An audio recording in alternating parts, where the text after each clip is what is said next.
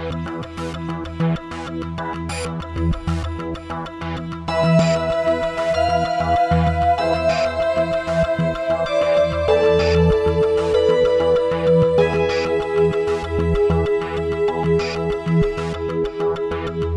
there. Welcome to episode 284 of the No Proscenium podcast, the voice of everything immersive. I'm your host, Noah Nelson, coming to you from the No Pro headquarters, aka the kitchen table, here in Los Angeles.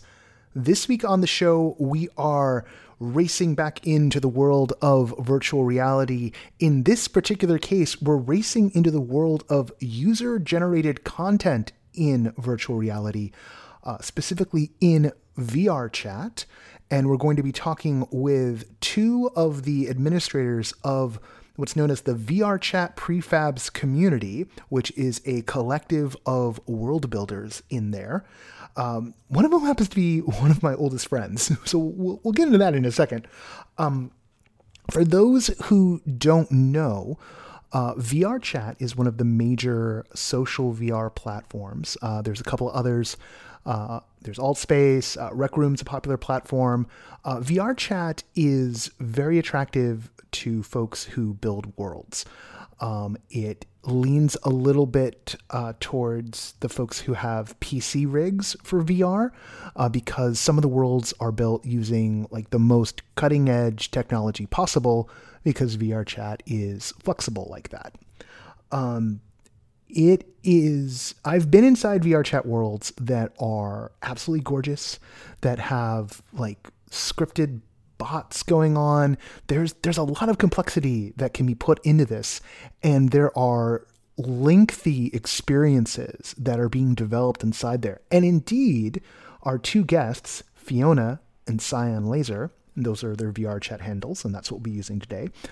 They're part of a team called Four Ponies that made one called The Devouring, which had its kind of big party at Rain Dance Festival back this last October. It is an hours-long horror experience, sort of rooted in kind of an escape and puzzle games, all built out in VRChat. It's got this like cutscene opening, even if you just dip your toe in for a second. And I haven't played all the way through yet, mostly because you're supposed to play with a team, and I don't have a group to go play with. So if you want to go play with me and you haven't done it yet, because I don't want someone who knows all the things. Anyway, hit me up.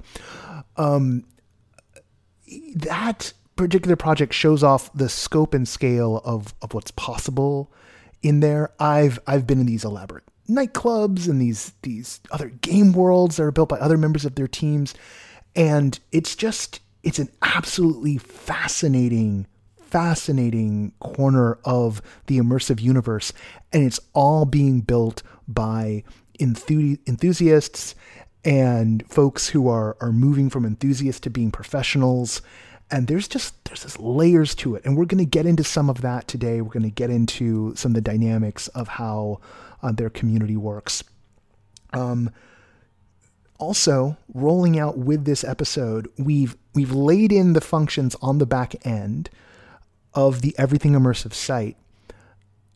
From this day forward, we will be accepting submissions of virtual worlds. So if you or someone you know has built a persistent virtual world, be it in VRChat or AltSpace or any other platform, we're platform agnostic here. If you've built a persistent virtual world, I mean, heck, if you've built a persistent virtual world in something like High Fidelity or Gather even, you can list it now on everythingimmersive.com because we want to help people discover the work that people have been doing. That's a lot of people because that's a lot of work. All right. So just a couple of more things before we get into today's episode. Want to give a shout out to our latest backer, Adam Jacobs. Thank you so much. This entire operation is run by Patreon support. That's what we're in right now. Probably at least for the next few months, what we're going to be in right now. So if you can help us out, patreon.com/noproscenium.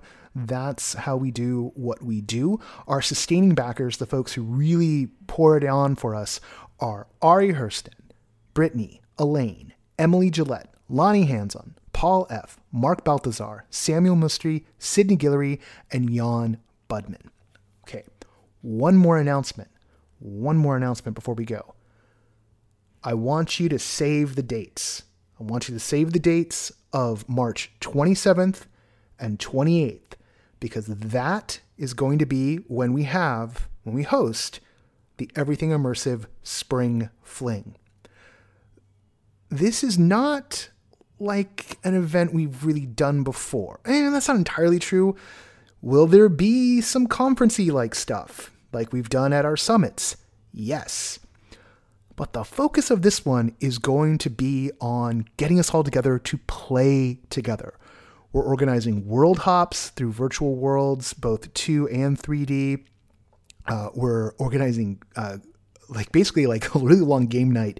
And we're also going to have panels and salons that are looking at things both from a creative perspective and from a community perspective. Okay, so it's different from what we've done before. More details are going to be announced later next week as we nail down some of the booking. But right now I can tell you it's looking like the price is going to be, we're going to charge for this, but the price is going to be $5 for folks who are backers of us on Patreon or who have held a badge to the 2020 Here Summit and Festival. So you're still getting that discount. Or $10 for folks who aren't doing either of those things. That's going to get you into any of the Zoom sessions we do, get you into stuff inside of our Discord, that some of the salon sessions in there. There'll be other programming that, because it'll be taking place in public spaces, we're not going to be trying to stop people from doing stuff. And so folks know we are going to open up an unconference as part of this. So folks will be able to sign up if there are salons they want to hold or talks they want to give. There will be time set aside that weekend for folks to do that sort of thing. We will have a sign up for that going up right at the top of March. We've done things like this before, but I'm very excited about our focus on getting everyone together to play, on celebrating the work that's been done in the last year, because this has been a really rough year for so many of us. And yet a lot of love has been poured into the work people have done, and some really beautiful and fun things have been made. And we want to celebrate that. And we want to get everyone excited about continuing that work and about the reemergence that is just on the horizon here as we start to beat back the pandemic in a real way. All right. So again, 27th and 28th, all right, $5 to $10 is what it's going to cost. Programming details coming up, but save the date, everyone, for the Everything Immersive Spring Fling. All right. On that note, let's get into this week's episode with our guests Fiona and Cyan Laser.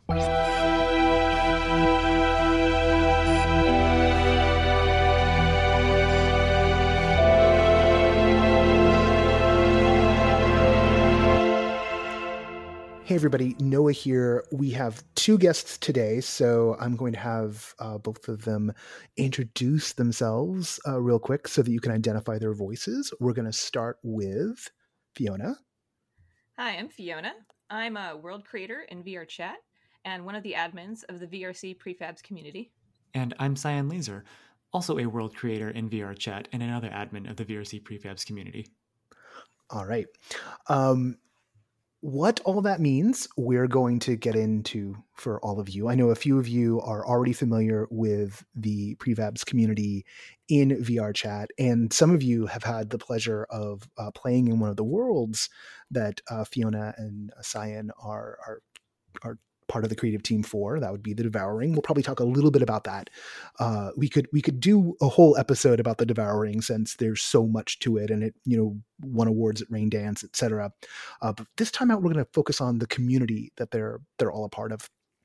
And you will find at times that I am going to call Fiona Jen because I've known Fiona for 20 years. And it's sort of funny that we wind up here in this space where like we've got these communities that are kind of aligned and are like touching and starting to cross over.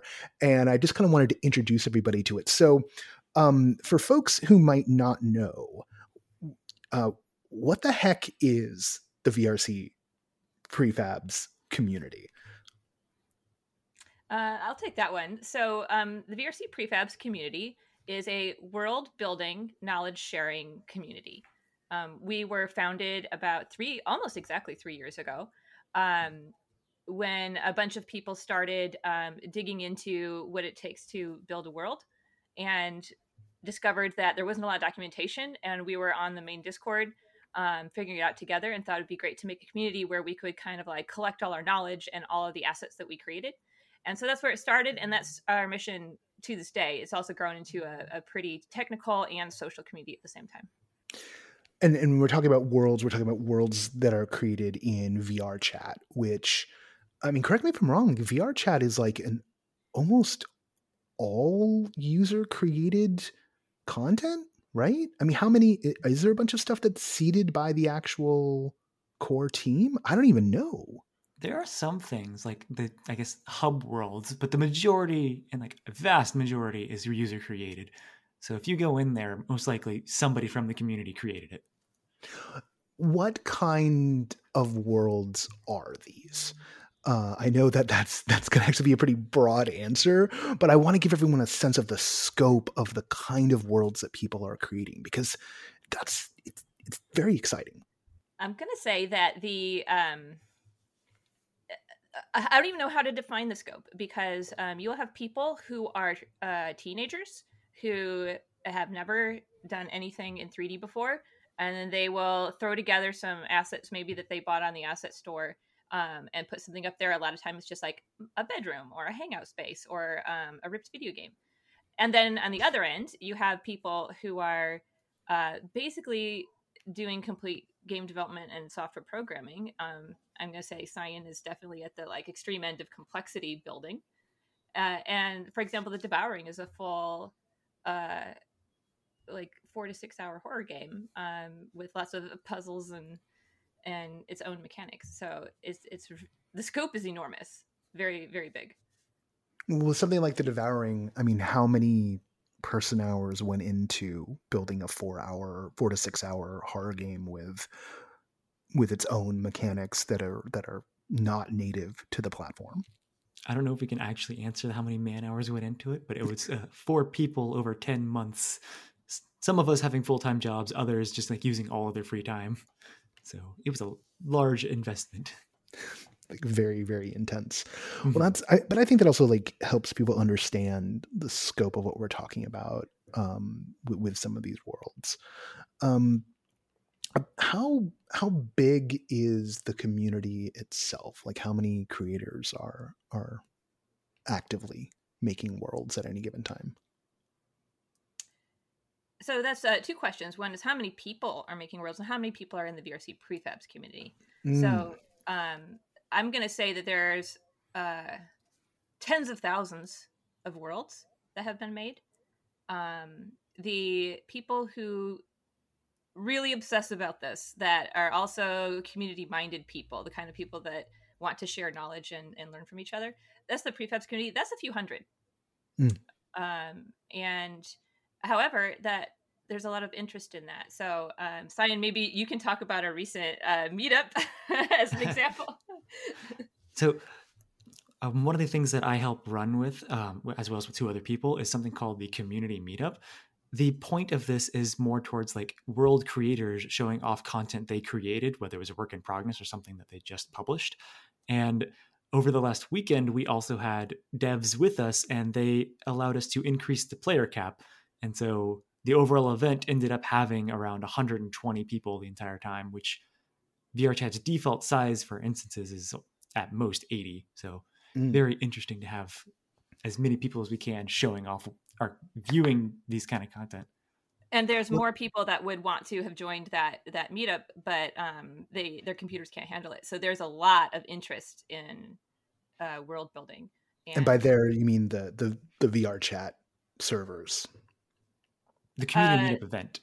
right? yeah, so the community meetup event, there's a lot of people that would like to join, but in order to exist in the instance, your computer has to be able to handle processing everybody's voice and networking and Oh, everything. So like it's you end up with like no frames, right?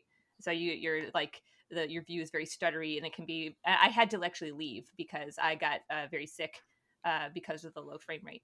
So yeah, you literally like you can't your hardware can't handle it. okay. So it's like it's everybody's individual like rig needs to be able to deal with the number of people who are in it at the same time. Mm-hmm. So Mm-hmm. that's interesting.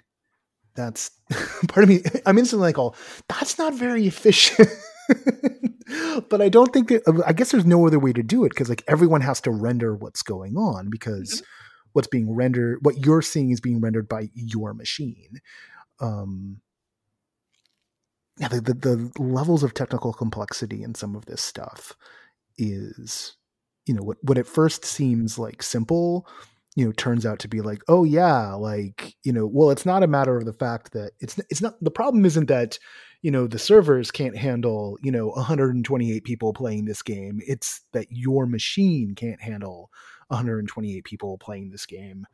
Um, So although I'm like, this is, we're laughing because like this is literally like a big part of what we do as creators, right? How long did we spend optimizing the devouring science?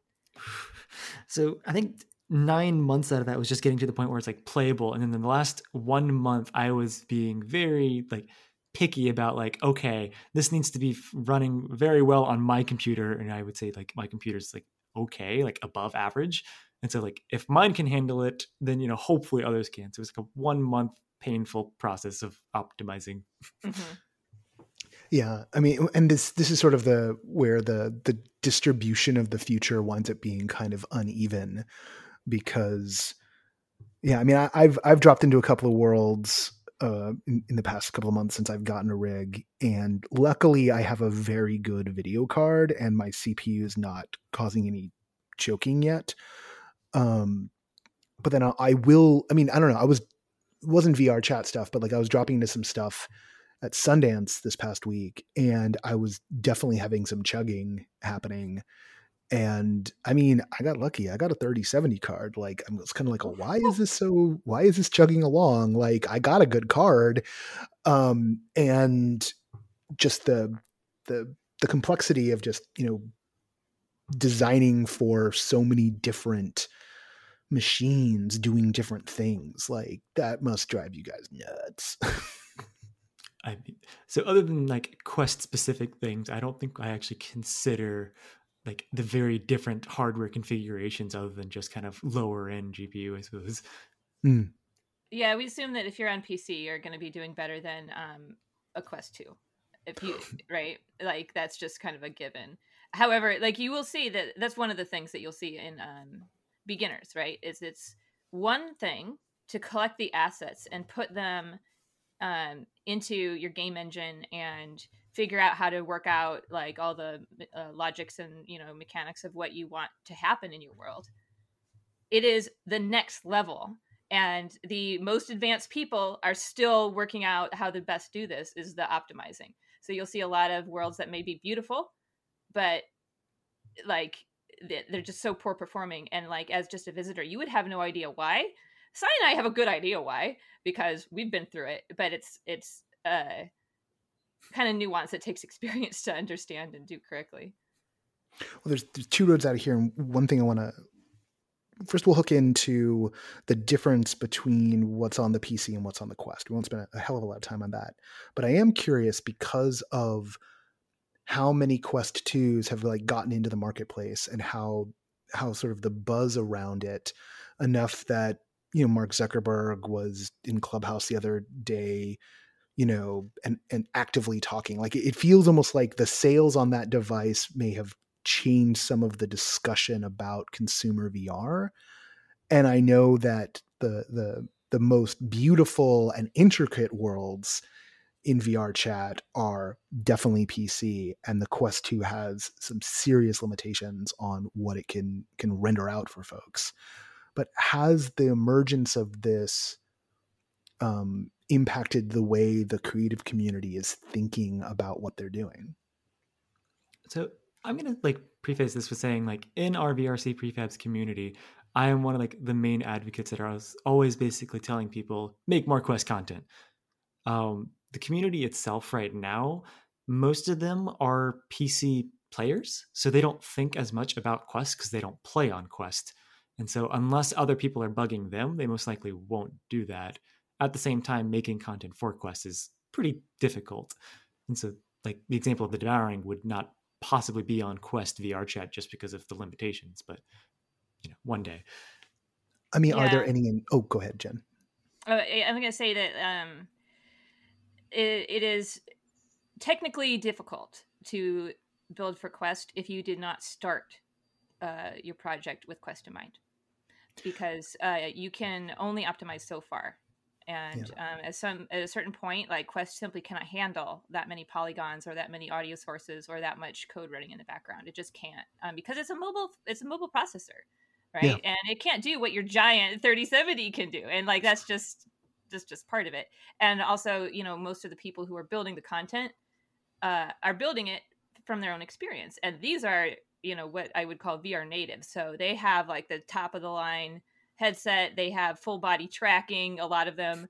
And so it's a stretch already for them to think about the desktop players.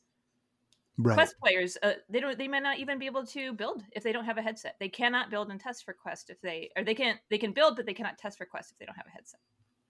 I think one of the other things. Like one of the pieces that you mentioned there was these are not professional creators, they're hobbyists, so they're not obviously going to think of like the most reach to getting like all the Quest users as well.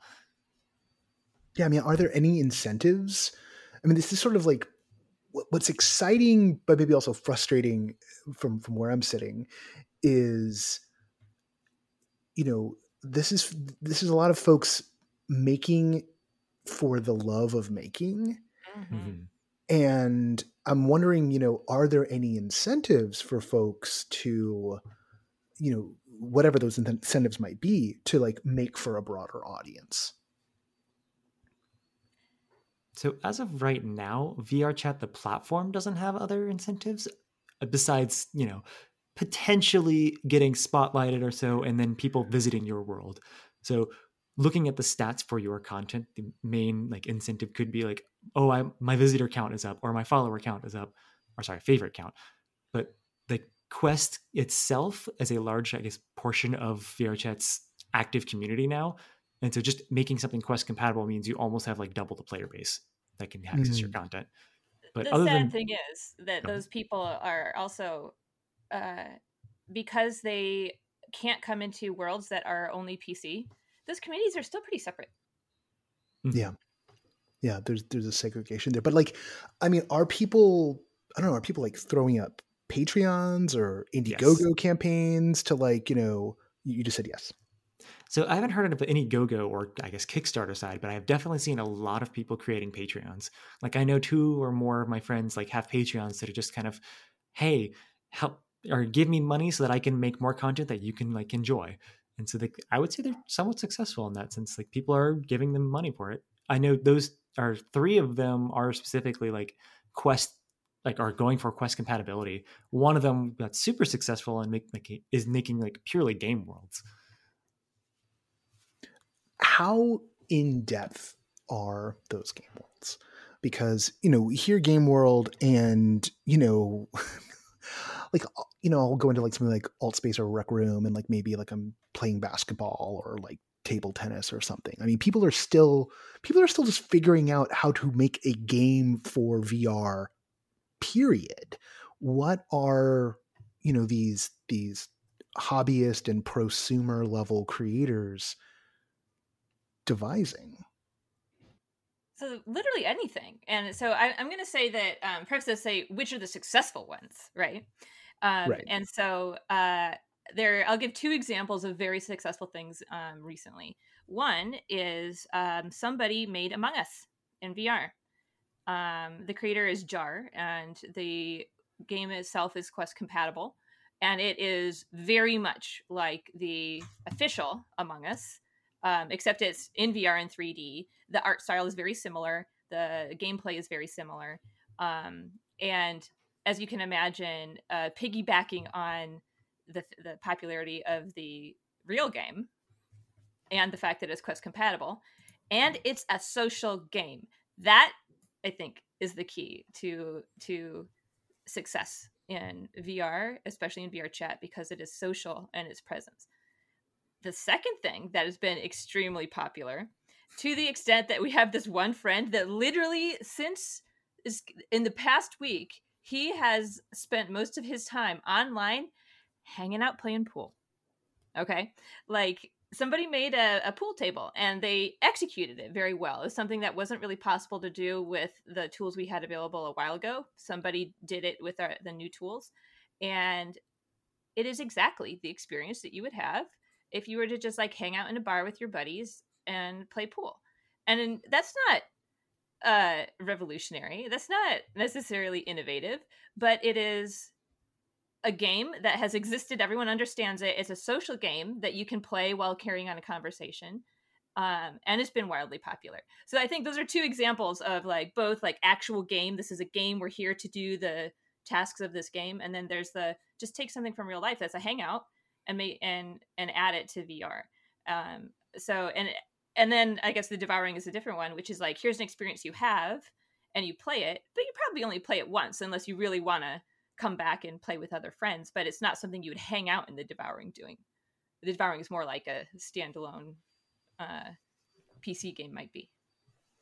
Like a one-time experience, Mm-hmm. or something like, you know, like I guess like Phantasmagoria is, you know, Phantophobia. What is it called? No, I'm getting it wrong. Phasmophobia.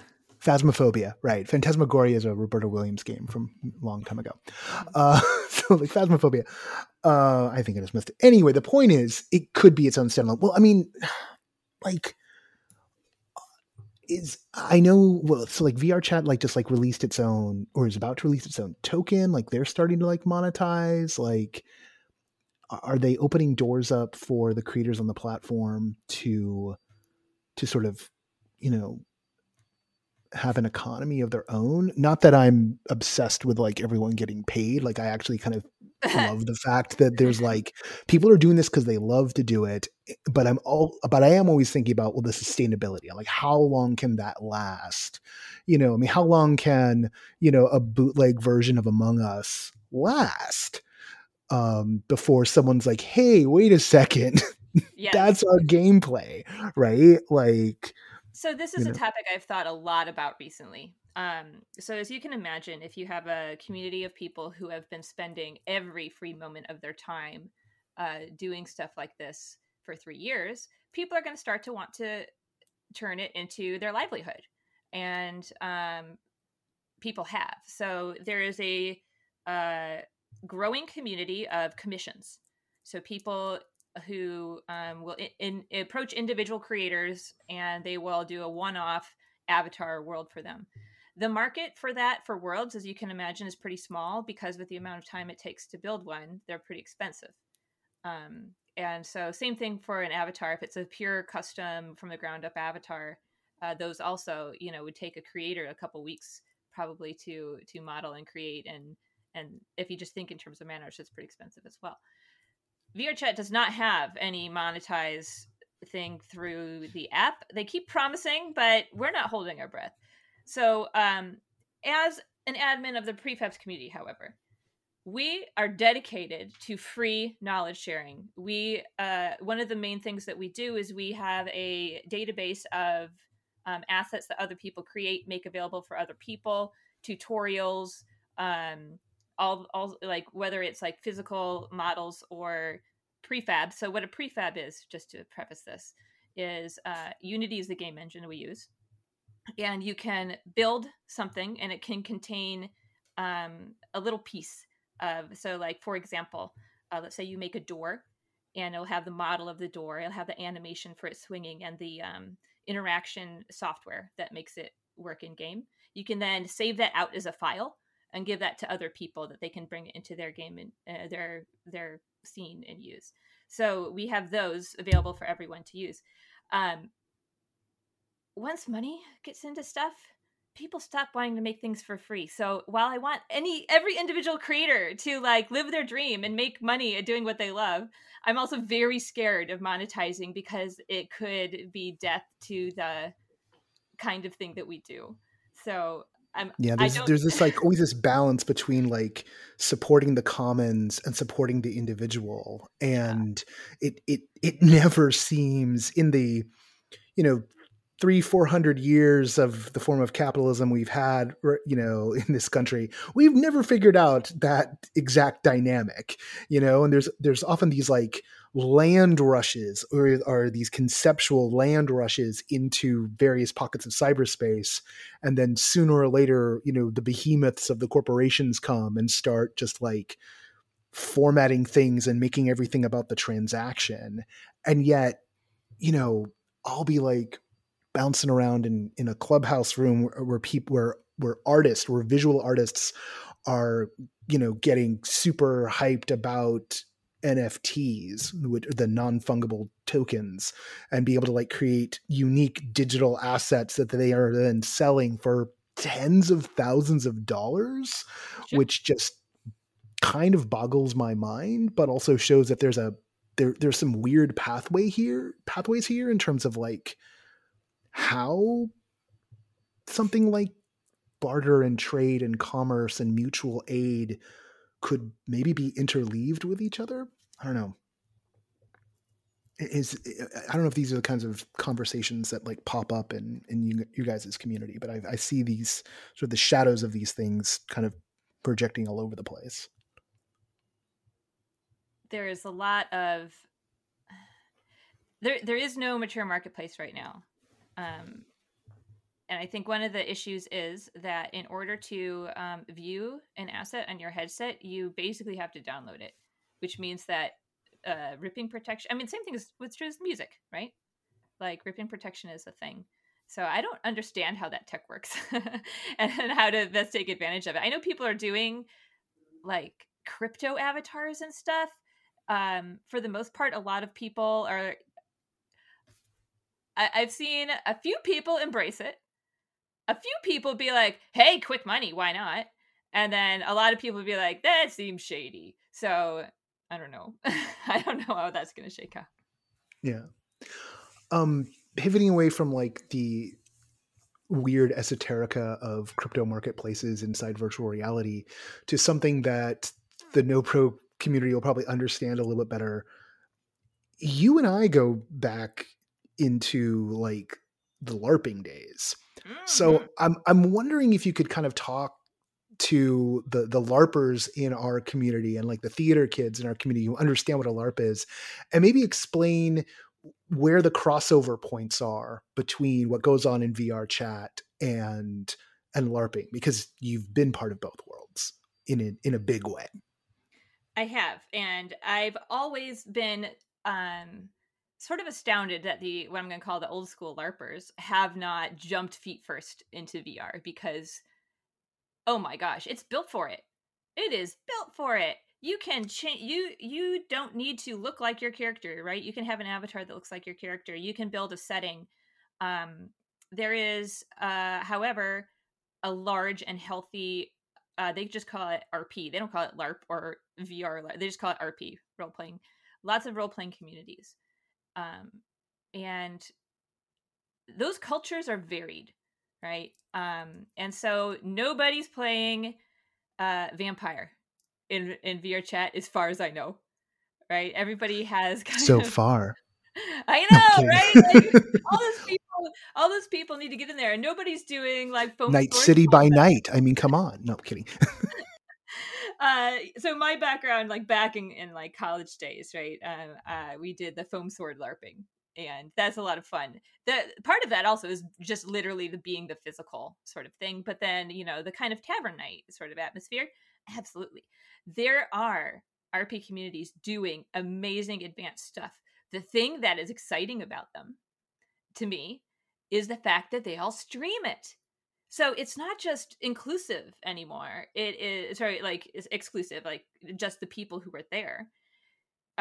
There's a big community called Callus Row, and the world they have built for this RP is mind-boggling, and in its complexity and art and just we know the people who kind of were involved in the back end and like all getting all the I don't even know if they call it DM or dungeon master, game master, whatever controls. So they have all that stuff digital, right? And they then, like, each character plays their own role, and a lot of them stream their points of view, and people are invested in the story who aren't part of the RP. So they're streaming their points of view out to Twitch or almost probably not exclusively, but the vast majority. Are there also, because I've wondering about this, are there also like god cams that people can watch? Like, or can people set up like camera angles in these rooms and then stream that stuff out via OBS? I know we're getting kind of a little technical here, but I'm very, very, very interested in this possibility. That's certainly possible. I don't know that they do it. Right. So I heard that there were bots in there, but I don't know if those bots are like streaming a point of view, if that makes sense. Yeah. It does feel like there's a lot of potential, particularly in this crossover between the role-playing streamer community who are playing like every game under the sun and VRChat role-playing communities, particularly if there's already streaming going on. I'm super interested in that dynamic between what I call like those who make, those who play, and those who watch. And I've always been someone either wanting to make or play. I find I can't get into Twitch the way people get into Twitch because it just hits all of my I'm standing at the arcade with my quarter on the machine buttons, or I'm waiting for my friend to die so that I can take over the controller. You're not a watcher, No, I'm not a watcher. No, I gotta play. Yeah, it's like, oh, come watch me play this game. I'm all like, well, do I get to control it? And one day, and increasingly, like there's some of that stuff going on. Like I could, like some of the stuff that's on. I don't have a PlayStation, but I know that you can like watch a friend, and then even like use your headset and your voice can come out of their controller, so you can like help them through a section. I think all that stuff is brilliant, but like, just watching someone play a game and talk about it. I understand that people do that instead of say like drive time radio, but I've never been a drive time radio guy. So like that doesn't do it for me either. But this idea of something that was kind of theatrical, like a LARP, that starts to make more sense to me.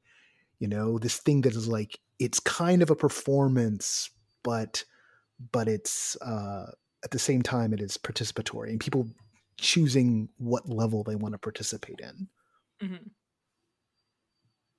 Mm-hmm.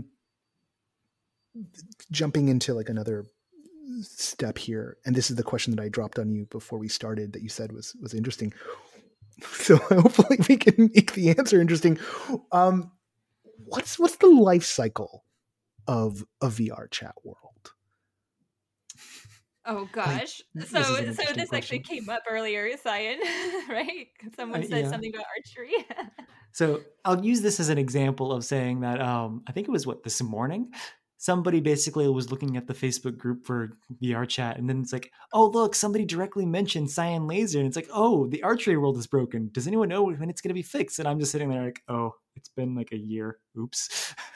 So life cycle of a VRChat world. As a creator, obviously there's the process creating it. That can, be like however long planning to implementation and all those details. But then once it goes public, you still have to maintain it. And so it is work as a creator to continue to maintain all of your content because VRChat is also an ever-changing platform. One of the main things is they continually update Unity versions since VRChat is based on Unity. And when they update Unity versions, that introduces bugs in older content.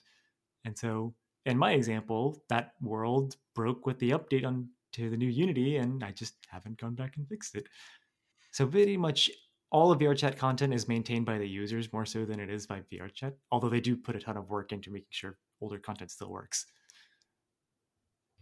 Yeah, Well, there's things they can't fix, and it's I'm also wondering, like, how does the community sort of like find a world?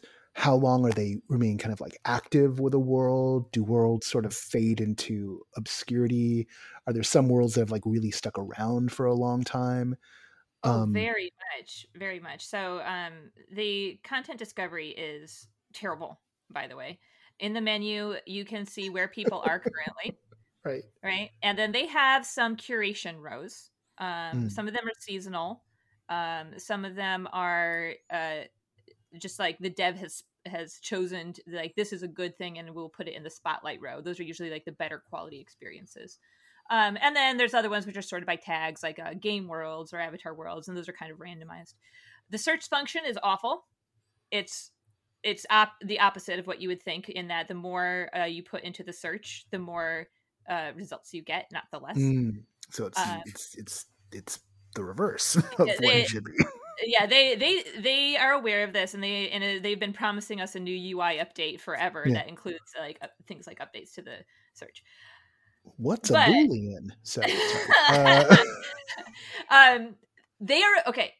They're a very small team, Oh right? yeah. They do not have revenue until very recently.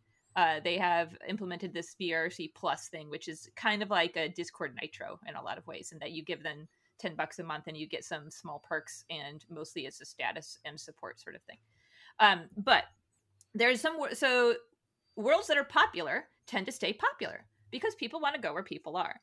One of Mm. the classic, most popular worlds is the Great Pug. And the Great Pug is a very well done bar world based on a real bar that's in Wisconsin, I think. Mhm. And that used to be the one-stop shop for public instances. You just go there, there'd always be people in there behaving badly usually, but that's kind of the part of the fun. Over time, trends come and go. So the pug maintained supremacy for like 2 years, and then this world came out called Room of the Rain, which was just a small room, rain outside, a bed, and a video player in there.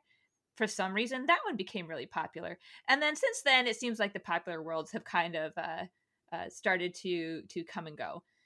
Game worlds that are social, like Among Us, and the same creator made another series of worlds called Murder, which is again a social uh, game in which, you know, they're like, it's like werewolf kind of, um, in that like one person's a murderer, you have to figure out who it is and kill them ahead of time before they kill everybody else. So things like that are tend to be very popular.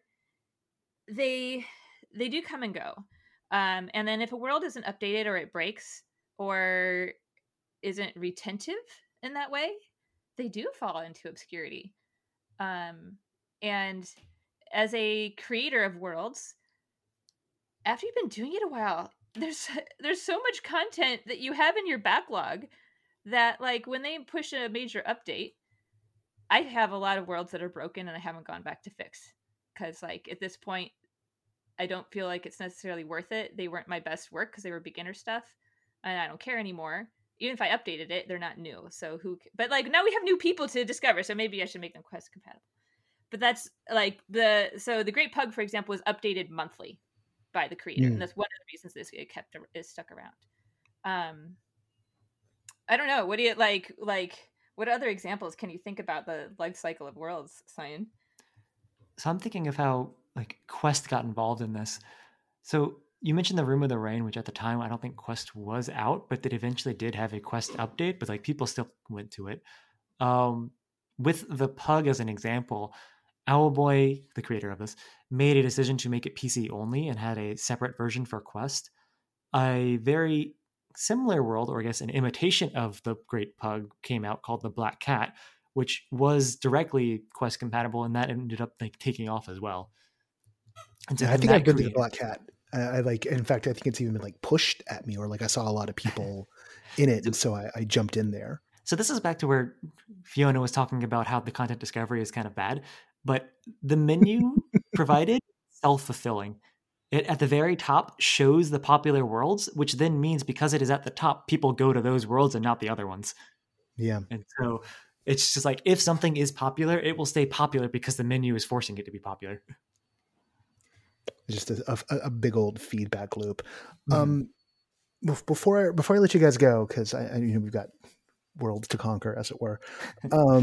What I wonder, you know, how much of the community you guys are in are starting to interface with some of these other XR communities, and I don't mean like people like, oh, who's doing stuff in alt space, but like, you know, we now have like the Fifth Wall Forum community, which is a bunch of theater makers doing XR, and we've there are full on developers working on Quest stuff, and there's developers working in PC, and there's even people who are like working in things like Mozilla Hubs.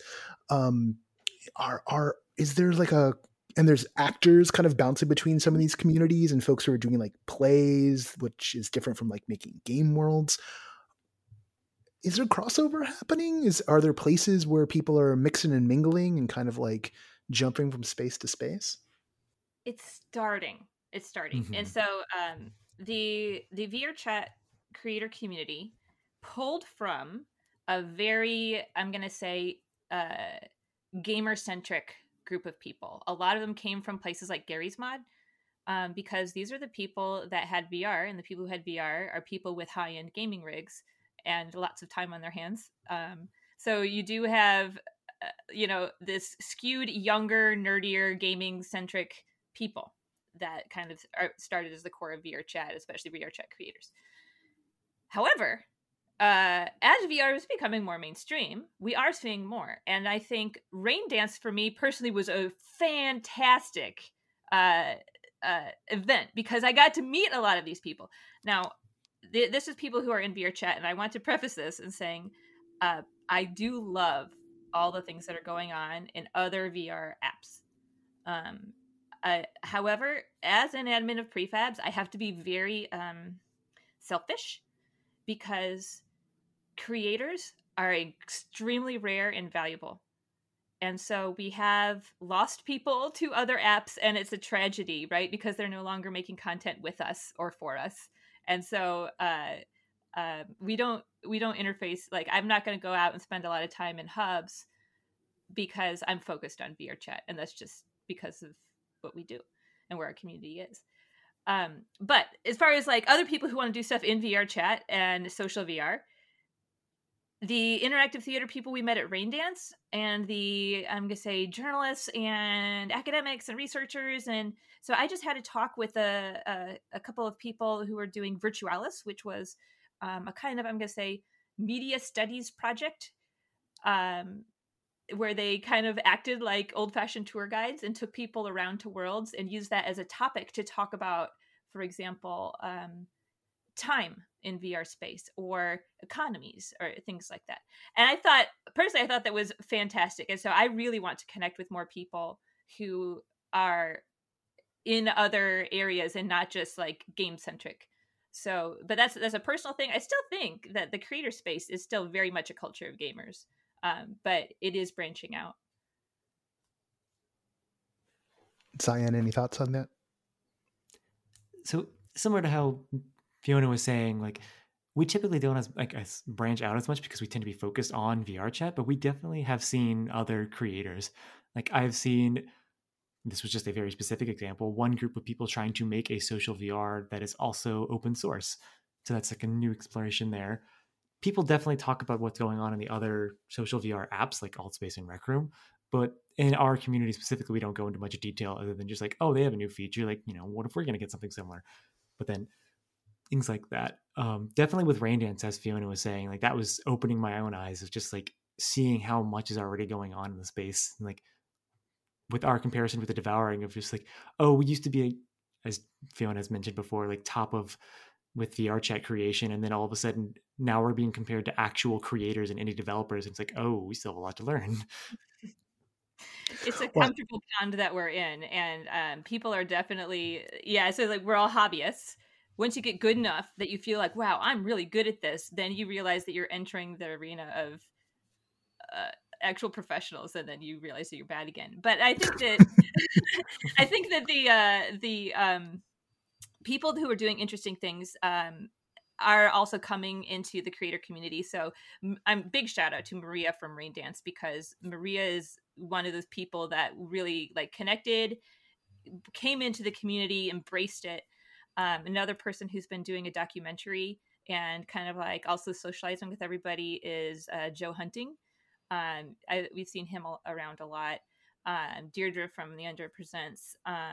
And so like these people are coming in, and I want to reach out, because one of the things that I talking about, like how do people get paid, right, is all of these people talk about like, oh, submitting to festivals and getting grants, and I'm like, how come our community isn't trying to do that? Like, we should absolutely be doing that. So that's one of the things I was talking about the Virtualis people. I'm like, what's this whole grant thing? Like, how can the rest of us, like figure out that part as well? One of the big trends that we saw this past year, especially with COVID, everybody wants virtual events. And there has been some wildly successful ones: music events, dance events, conventions, film festivals, award events. The amount of creativity, like a lot of the experiences aren't baked yet because we haven't figured out the best way to do this, but they have done these things and they have been very popular. And so that's another thing that I would like to see more of the prefabs community. And there's definitely people who have sort of like started to focus on those things. We have a group of people that they were just like, oh, I see this thing happening. I would like it to happen, so I'm going to go get involved with it. And now these people are like event organizers, right? And so it's branching out into all the ways in which media branches out, because this is honestly, VR is a form of media as well as a social platform. So there's lots to be done in it, and we just want to build stuff, honestly. Well, that's probably a brilliant place to stop. There's a million other doors to open, much like there's a million other worlds to visit. And I got a feeling we'll be checking in from time to time. But for now, Fiona and Cyan, if folks want to find y'all's work and they want to connect with the prefabs community, where should they point themselves?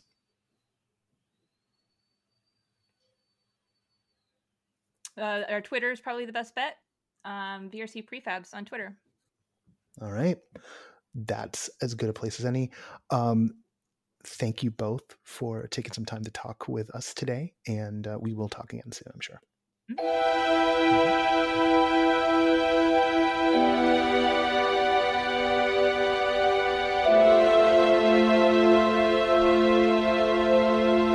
Once again, I want to thank Fiona and Cyan Laser for being our guests on the show today. You can find their work on VRChat and connect with the VRChat prefabs community. I will also have links to their Twitter handles in the show notes. That's pretty much it for the show today. There's plenty going on. The newsletter went out. We had 15 new listings in the newsletter. If you have something you want to see in the newsletter, remember we accept those submissions via everythingimmersive.com. It goes into the searchable site and then gets processed for the newsletter. And indeed, if you have a virtual world that you want to share with the community, please drop on by Everything Immersive. Get it listed. It is free to list stuff on Everything Immersive. The core functionality of listing things will always be free. Otherwise, why have the site? Will we figure out how to make some money off of it one day? Oh yeah. Will we do it by selling everyone's data? Oh no. Not what I'm interested in doing. The internet's an awful place, and we're just trying to make it a little more civilized. On that note, keep an eye out for more details about the Spring Fling. Also, our friends over at Leia are going to be entering into a recruitment drive relatively soon. I've got some things I got to write for that. And also keep your eye out for other organizing other organizing forces out there in the community. Indeed, forces like the VRChat Prefabs community, folks like Fifth Wall Forum, who are revealing a lot of the projects that they're working on. There's all kinds of folks in all kinds of corners doing all kinds of work, and we do our best to let you know when people have an event or some resources that you can tap into right now. If you've got an event or resources that the creative community can tap into, please let us know. We are looking for actionable items, so we want to have stuff that is ready to go and useful today for folks. But feel free to reach out to us at pitches@noproscenium.com for that. If you happen to have job listings, or there are grants or requests for proposals, please email us at callsheet, CALLSHEET, @noproscenium.com. That'll get into the weekly call sheet that goes out on the website. So, trying to process as much information as we can out there into the world. I can't think of anything else at the moment. I'm just thinking about this week's WandaVision. That's just me, and I'm getting ready to watch a bunch of the Muppet Show. So, like, it's Friday. Actually, yeah.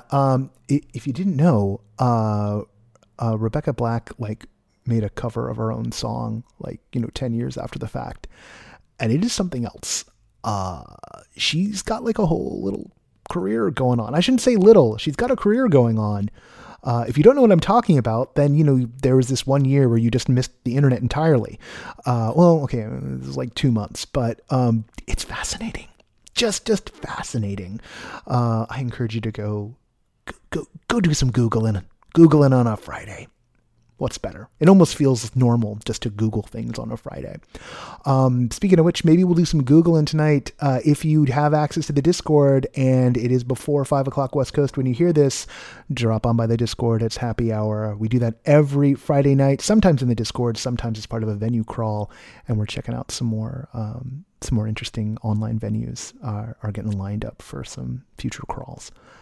I'm excited. We had a really good one last week. We were in Nowhere, and that was fun. That was really fun. All right. That's it from me. I hope you're doing well. Let's do the backers thing. Also, if actually something serious note for a second here. In the newsletter this week, there's a link out to a Vox. I guess I'll put it in here too. A Vox article about mutual aid groups who are helping out in Texas right now. If you're like me, you might have family in Texas, might have friends, your housemate might be in Texas at the moment, and you might be concerned and you just want to help do some good. Mutual aid groups are distributing resources as they can, as they get them. That's sort of what people turn to these days. And that sounded like a judgment. It's great that those exist. I also wish that the government functioned better, but that's another discussion for another time. All right. Music for No Proscenium is by Chris Porter of the Speakeasy Society. That's an entirely different show. Patreon.com/No Proscenium is how you help us out. I completely understand if you don't right now. Particularly, you've got to choose between helping us or helping out Texas for this week. I'll hit you up next week.